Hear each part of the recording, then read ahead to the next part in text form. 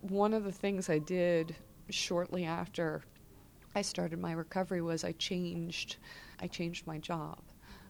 My prior job had involved a long commute, which was difficult. But that had never been enough to make me change it before. I'd worked for the same company for many years. It seemed like the other aspect of the job was that I had been struggling to feel like I fit. And all of a sudden, coming out of dealing with this diagnosis and recovery, it just seemed like I don't want to keep wasting my efforts on something that doesn't feel as good as it could.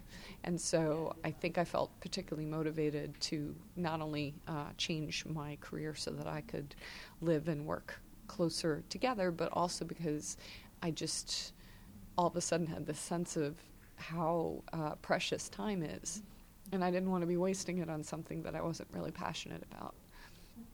I think I've had to learn how to be just more compassionate for my body. And I had a friend who at the time I went through all of that told me that she thought maybe some of it could have been driven by the fact that I had been walling myself off from certain emotions for so long that she just believes that your body can only take so much.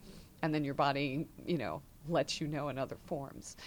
I don't know that I believe that as much, but I think there is something to be said for it. And I think I try to be a lot more sensitive to my body in ways that also probably buoy me a bit more spiritually. I try to give myself more time to myself. I try to not make my days as busy. I used to be the kind of person that would really just jam-pack as many things into a day as possible. And I'm not that person anymore. And I think the older me would have felt like that was a failure. But I don't feel that way now. I don't aspire to a life that is so packed with stuff that I barely have time, from when I wake up to when I put myself to bed to just breathe.